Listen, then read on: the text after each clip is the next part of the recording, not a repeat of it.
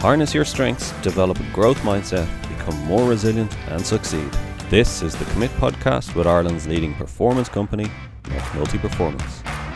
And on this week's podcast, we find out about resilience, confidence and leadership from an inspiring woman, Ciara Doherty, who didn't let life's challenges stand in her way, both in Ireland and in Rwanda. But first I asked her about her unusual decision to want to work in the male-dominated construction industry. I studied civil engineering at university from 2002 until 2006, and construction and the built environment has always been a passion of mine. I grew up in a family of joiners and builders, so it was something I always knew that I wanted to do from a young age. Much people's surprise, coming from a grammar school background, it wasn't the done thing to do for a female to enter into the world of construction. However, nonetheless, I studied civil engineering. Did you have a lot of brothers or? No, I have 2 sisters, yeah, and I now have 3 daughters, so it's all girls in the family, yeah. So where did that interest or love of it come from? I just kind of went to work with my dad when he was doing odd jobs and just had a love for what he was doing and how things were being built. Originally, I wanted to be a joiner or a bricklayer. And then my dad thought, no, try, a career as opposed to a trade. And whilst I would advocate both, the professional side of things much suited me and my personality. And was it a case when you got to college, you loved it and knew this is what you wanted to do? Yeah, I was kind of shy in college. It wasn't really my scene to be in the mix with a lot of people. I kept myself to myself. I was in a class full of all boys. There was only one other girl. Things didn't go so smoothly in my year out. I managed to find myself pregnant and a single mum. I was in a relationship at the time, which since didn't work out. And I suppose having my daughter whilst in uni was probably my first experience of personal resilience. Arrived back to do my finals with a child who was 6 weeks old. Brought the car seat into the lecture theatre, and the lecturer looked at me and thought, who owns the baby? And I thought, yeah, she's mine, had her a few weeks ago. So with a little bit of help, we got some childcare sorted out. And how did you get through that? Was it family support? I kind of was at that time quite isolated. I moved out of the house when I was 17 with my partner at the time. It was quite an abusive relationship, so I was isolated from family and friends. I suppose having my daughter then kind of just sharpened my focus a little bit and made me think about her and what I needed to do for her. So I kind of pushed on through university, still in the same relationship in my final year. It was a lot of studying at night and night feeds and non-sleep, but I kind of knew that if I didn't push on that final year, I would have never finished it. Were you doing it more for her as well?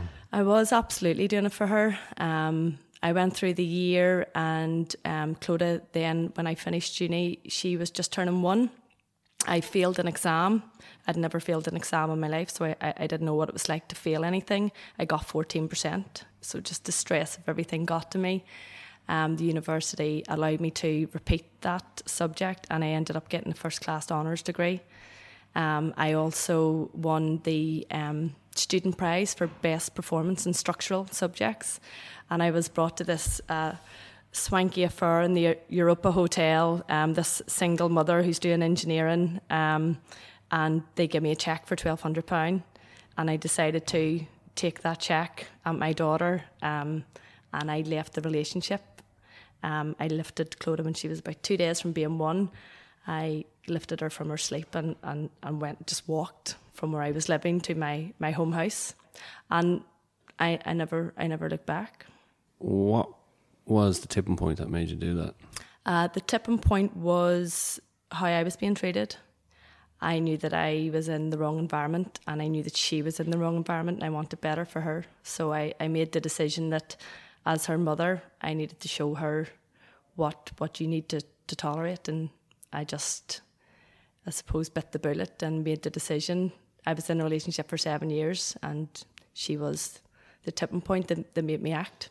And then it was really the first time that I related that my decisions and my choices had the ability to impact my life massively. And from I made that decision just to get up and leave at that moment and leave all of my belongings and hers, I realised that's it. From here on in, I am going to go with my gut, and I'm in control of my life and I make my own decisions.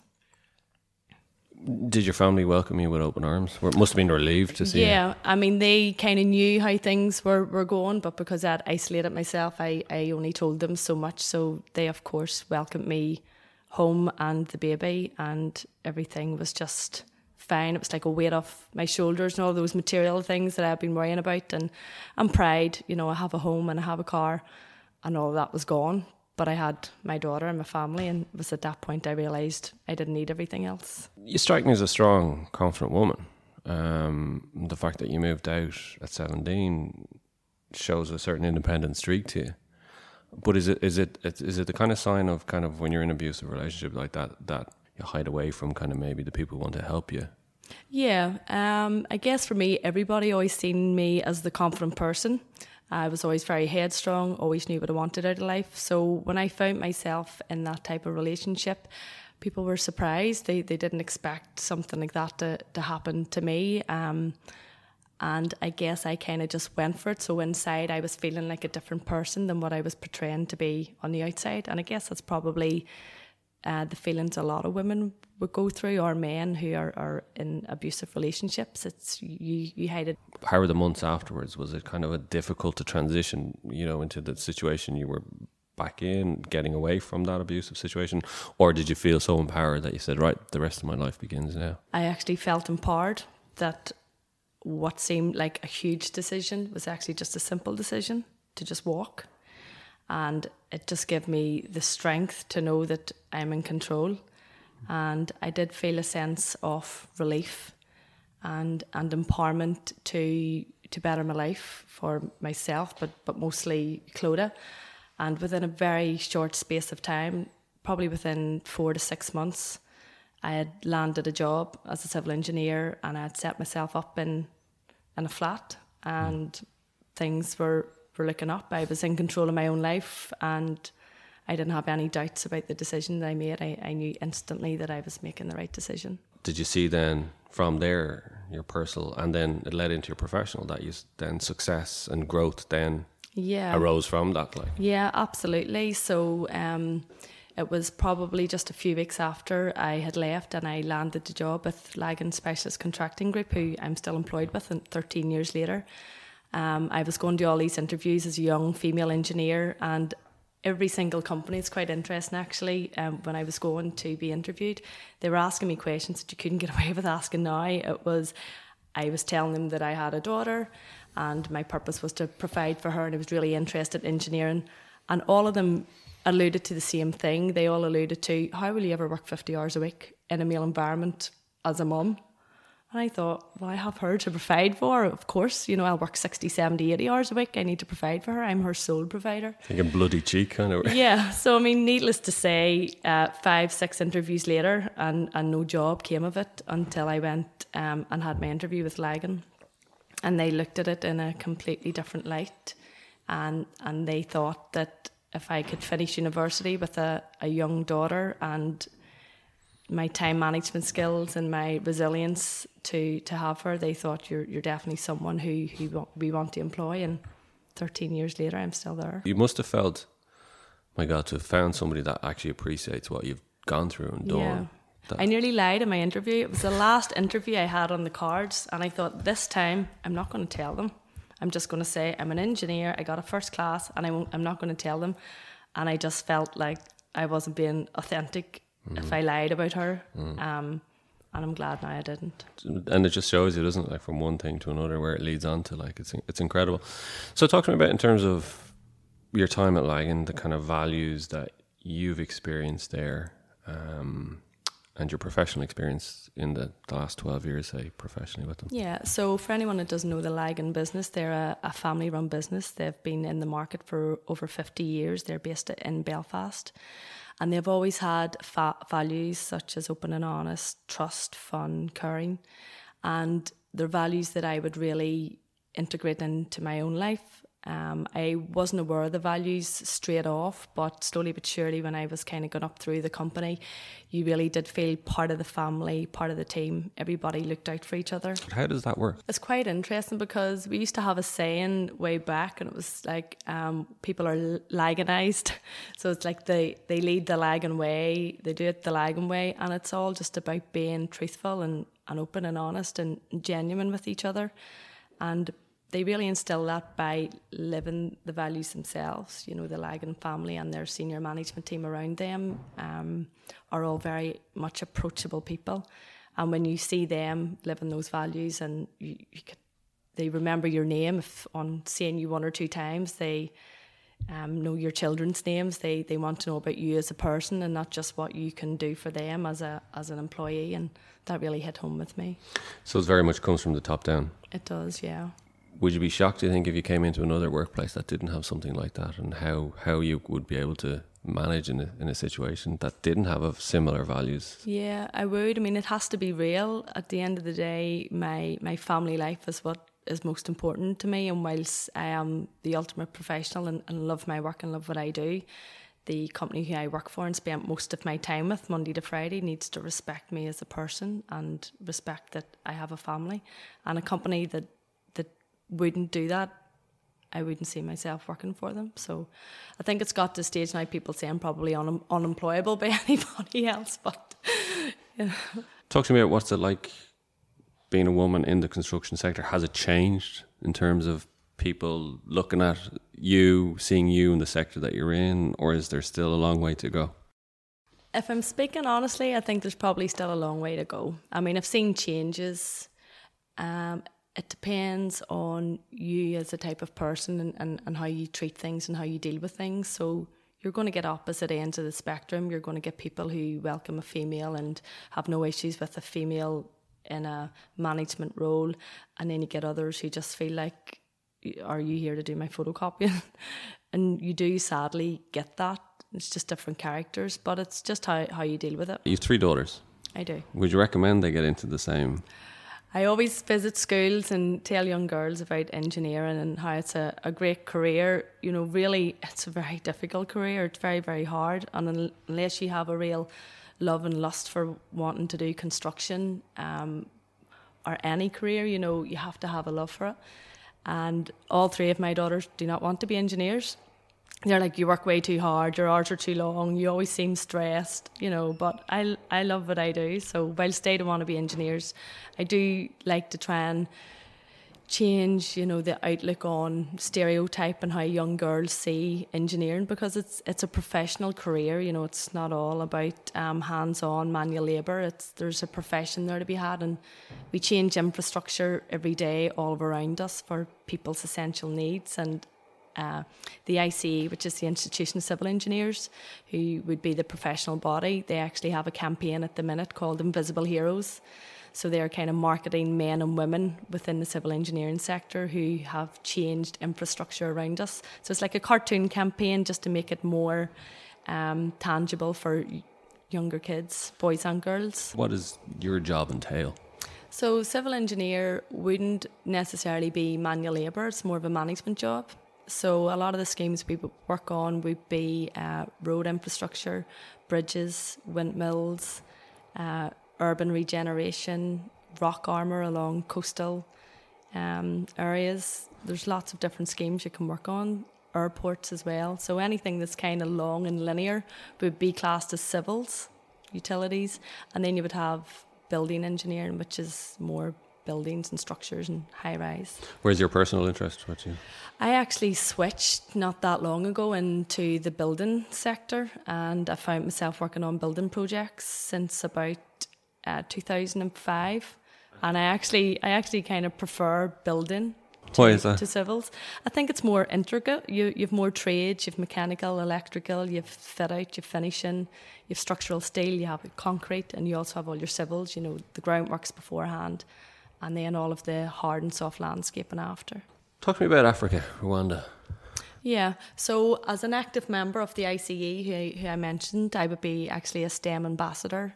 So as part of their commitment to ICE 200, which is the anniversary of the ICE being 200 years old, the ICE linked up with a charity called Bridges to Prosperity, and this charity travels to underdeveloped countries to build bridges, provide access to communities who don't otherwise have access to the marketplace or schools.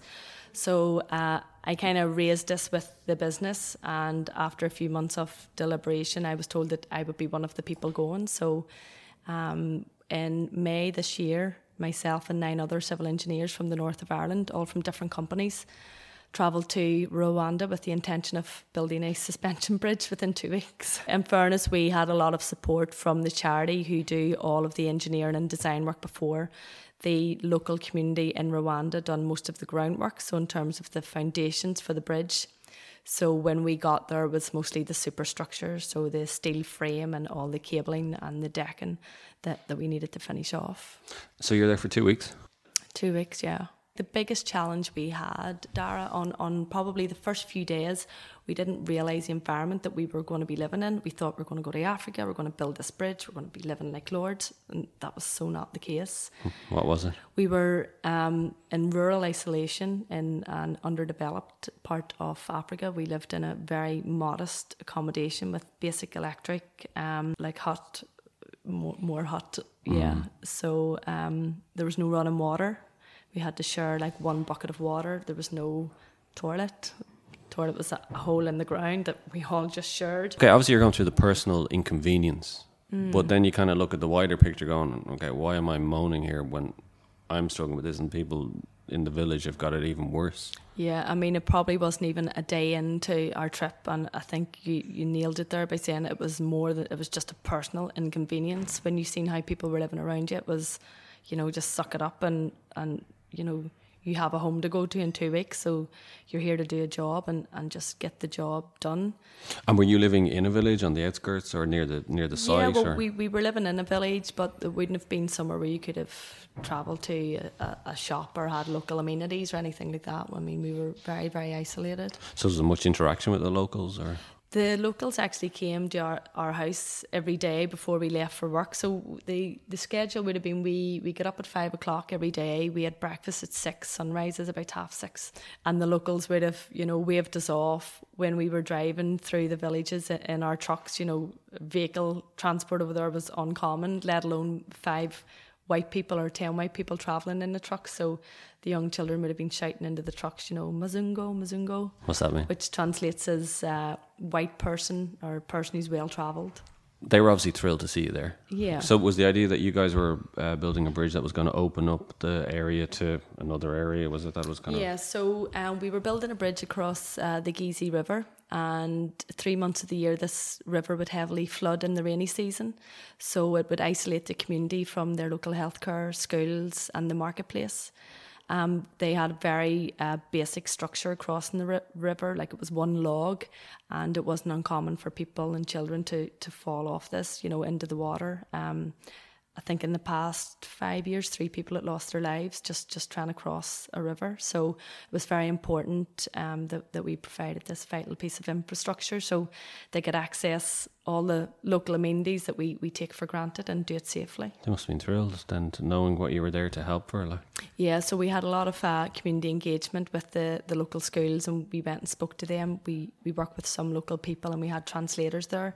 But what we found out very quickly, that just through the medium of interaction and laughing and dancing, that we were able to communicate with people and have so much impact even though we didn't speak the same language. Was the poverty and seeing it up front and up close shocking for you? It was so difficult, and we had limited access to our phones, but when I did kind of connect online and upload a few photos, people from home were saying, how are you dealing with that? How can you see kids with no clothes? How can you not feed them or give them money? But what you realise when you were there and kind of embraced yourself in their culture was that the children actually didn't know any different. So whilst they had no clothes and were playing up and down in the dirtiest river, they were laughing, they were smiling, they were happy, they were engaging with us, and we met the same children every day and we taught them a few words of English and they were able to communicate with us, and we were taking photos on our mobile phones. They'd never seen a photograph of themselves. They were